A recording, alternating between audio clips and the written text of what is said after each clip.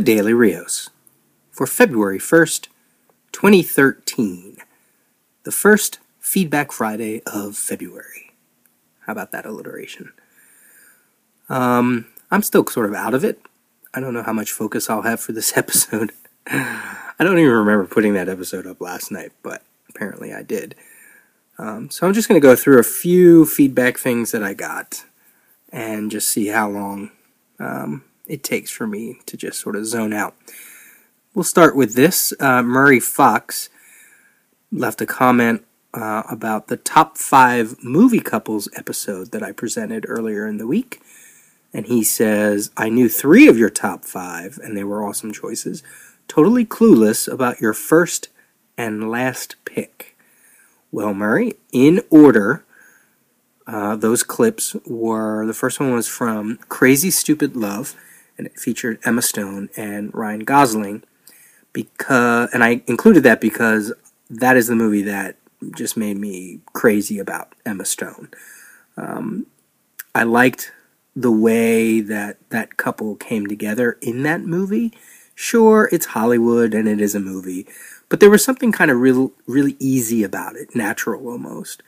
Where you find yourself spending a night with someone that maybe you thought you never would be with, and you're there for one reason and it turns into another reason. You wind up just talking all night, and the couple just sort of comes together, right?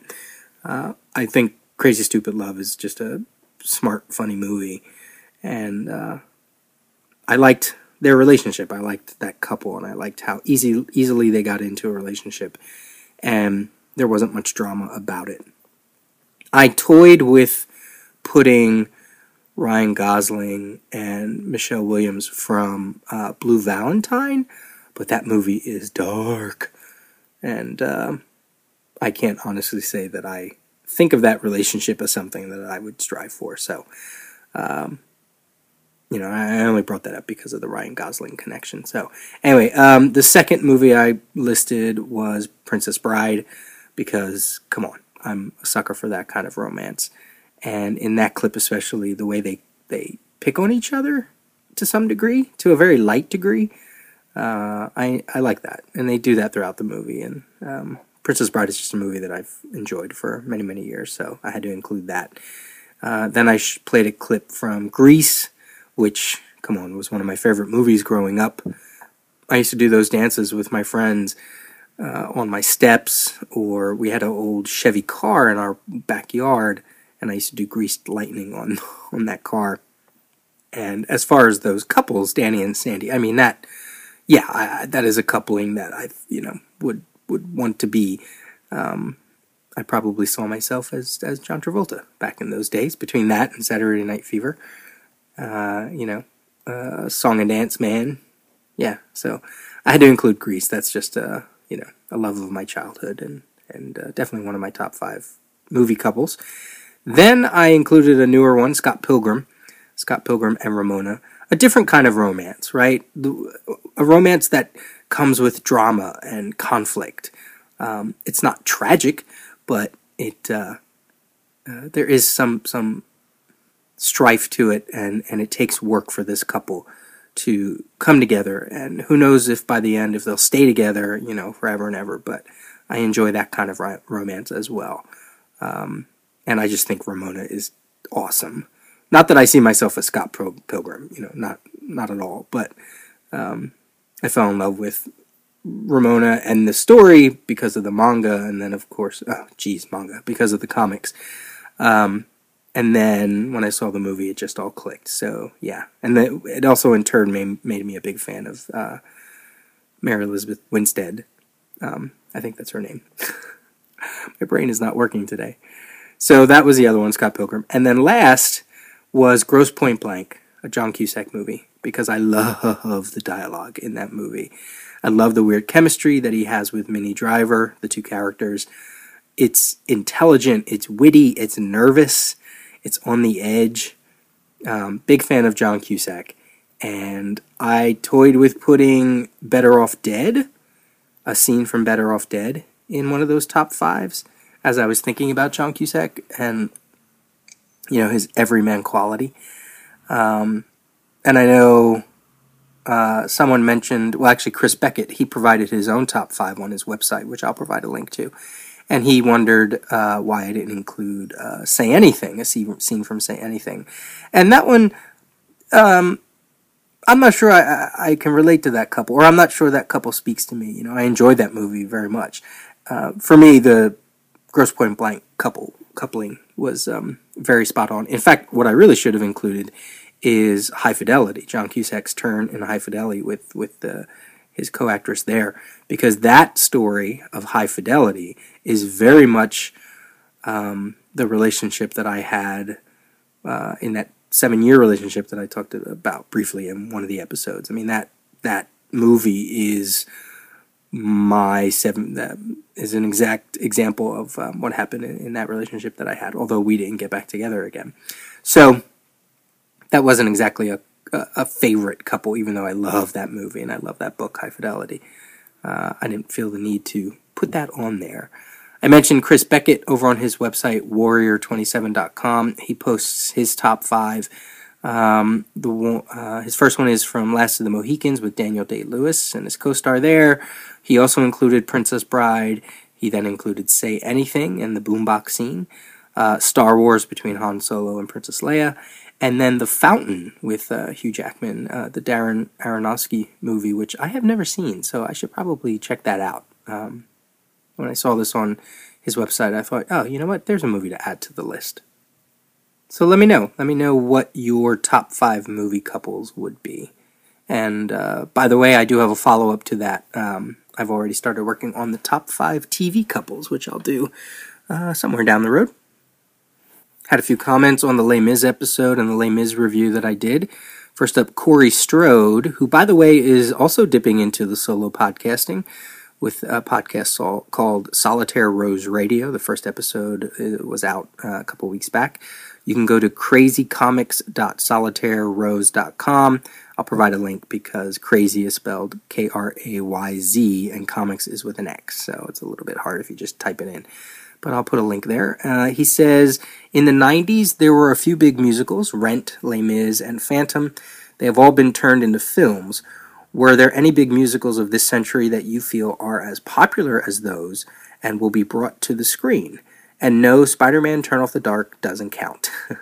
Loving the show. Keep up the great podcast. Always something to think about in every episode. Thanks, Corey. Well, we got one of those movies so far, Rock of Ages. If that Tom Cruise vehicle, if you didn't know, that was actually based on a musical. And we've had some other musicals in the past, Dreamgirls, Sweeney Todd, but that was from the previous century. When he said, are there any big musicals of this century, I still kind of thought back to 1900 to the year 2000, right, or to whatever. Realizing, oh, no, he means this century, the 21st century. Weird. I don't know. I don't know if I know of any musicals that I think will translate well to the screen. You always want it to be organic. You always want the success of something like Chicago and Les Mis to transfer in all of the other movies. I don't think Phantom of the Opera was a good transfer. Rent was okay. Sweeney Todd was okay. I know there are a bunch of movies in the works, musicals, I should say, that are going to be turned into movies. Gypsy with Babs. What the hell's her name? Barbara Streisand. Thank you. That's been rumored to be coming about. And then there was Little Shop of Horrors with Joseph Gordon-Levitt. That was supposed to be made into a movie, which is funny because Little Shop of Horrors actually was a movie first, and Jack Nicholson was in that in one of his first roles. He played, if you ever saw the 80s Little Shop of Horrors movie, and the role that Bill Murray had, that's kind of the role that Jack Nicholson had in that old movie.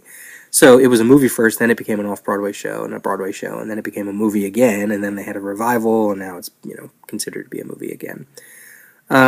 Into the Woods, Jersey Boys, Wicked, Miss Saigon, Spring Awakening, these are all musicals that they're waiting to possibly make into a movie. American Idiot, based on the music of Nirvana, which is a more recent musical. And then I saw somewhere that Carousel, with Hugh Jackman in the lead role as Billy Bigelow, might be making its way to the big screen, which is kind of interesting.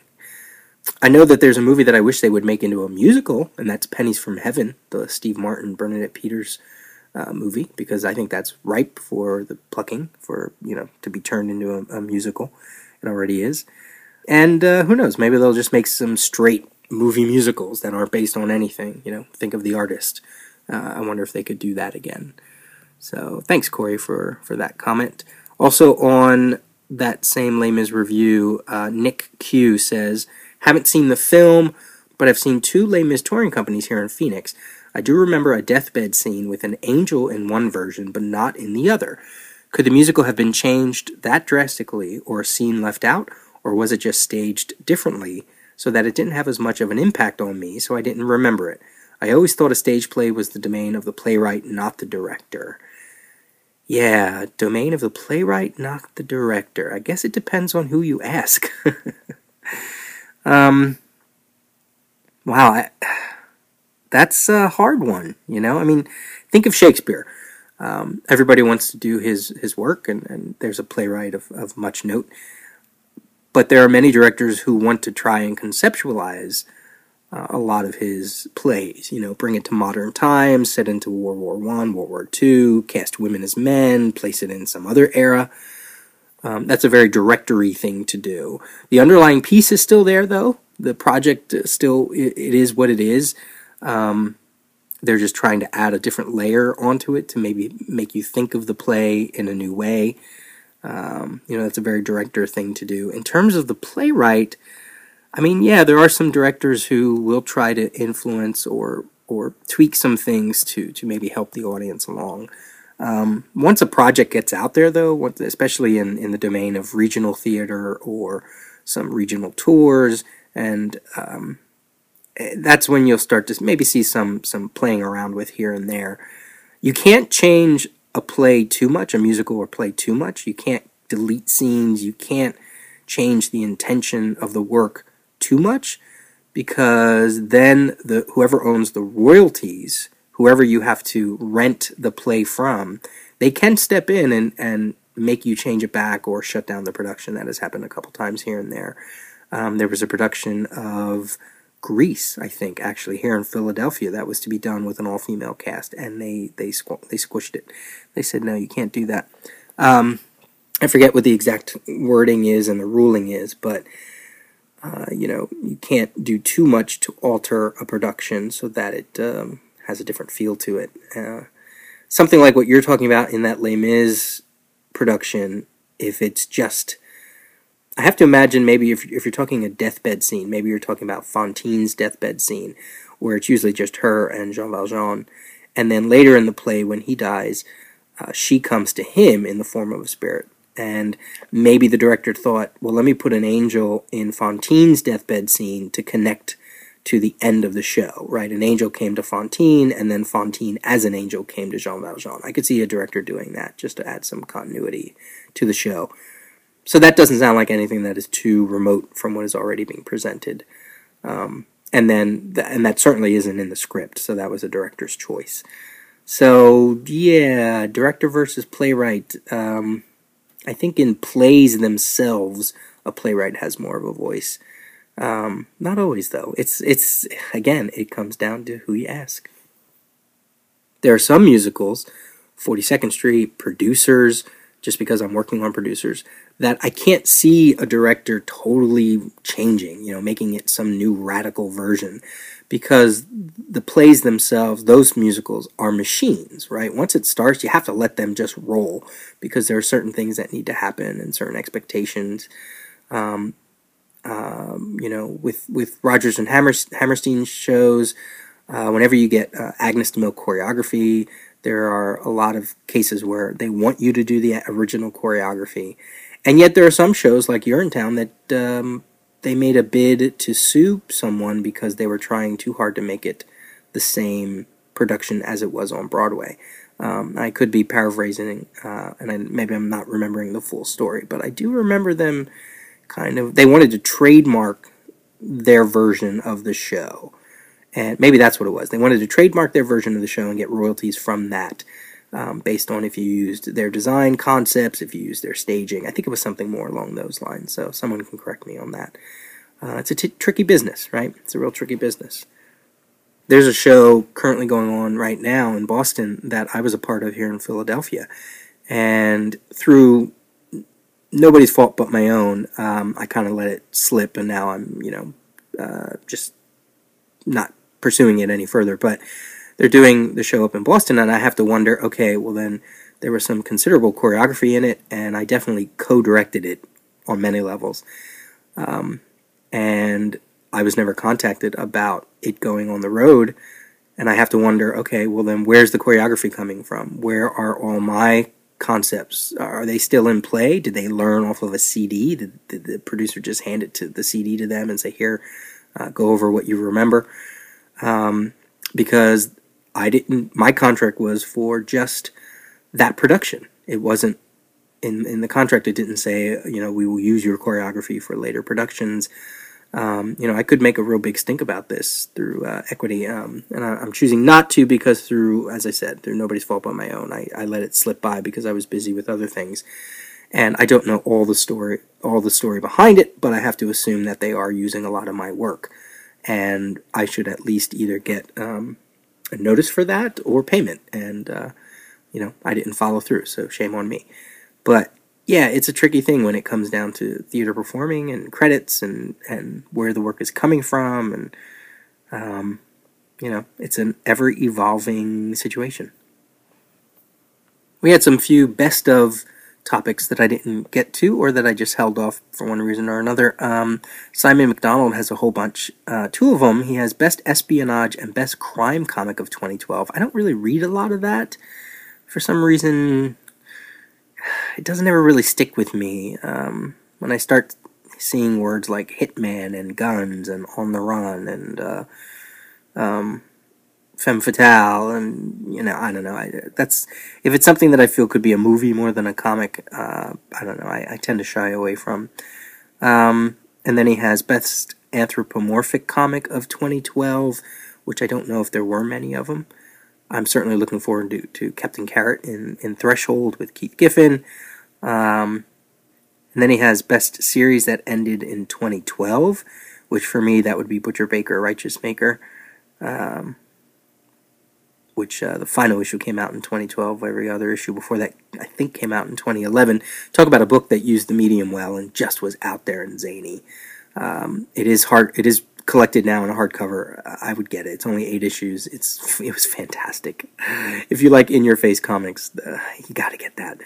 And then Best Reprinted Material of 2012. I loved IDW's David Mazzucchelli Born Again Artist Edition book, where you got to see a lot of the original artwork of all of the issues, all of the chapters of Born Again by Frank Miller and David Mazzucchelli. Wow, just makes you so glad you read comics when you look at something like that.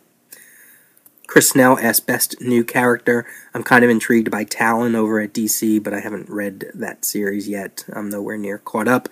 In fact, there are a lot of best ofs that I just couldn't. I assume they would be, geared towards DC. Like Chris Bailey says, how about best and worst continuity or character change for all the company relaunches this year?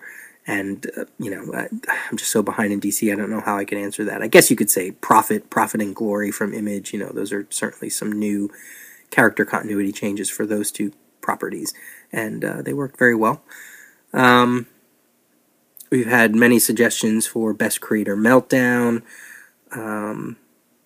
Best Comics Controversy, which there are far too many to list. Many of them that I think had no weight at all. It was just a bunch of people blowing off some steam. I liked this one. Matthew Graham says, comic that lived up to my high expectations in 2012.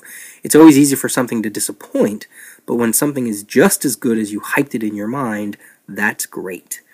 I like that category. I don't know what I would give it to, but yeah, it's very true. So many times we see people say, oh, it didn't live up to my expectations, and many times I say, well, then maybe it's your expectations you need to change, not the comic.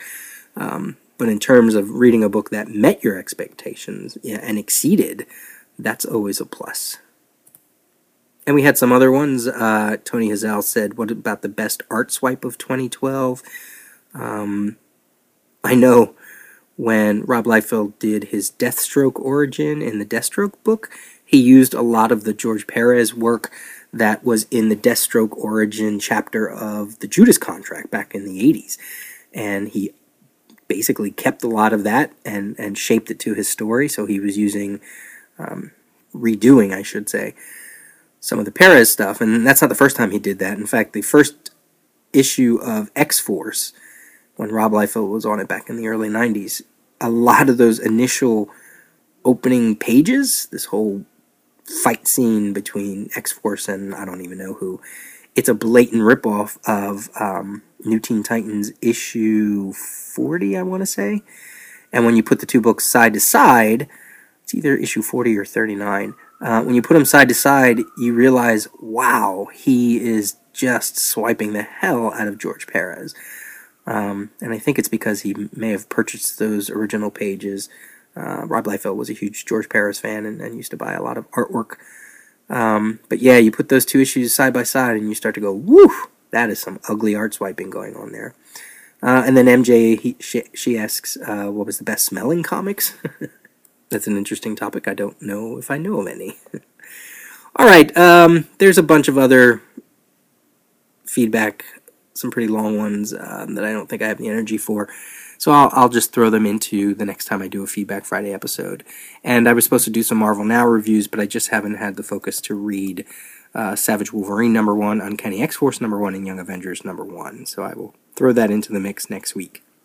If you want to send me feedback, it's peter@thedailyrrios.com, or you can leave a comment on the website.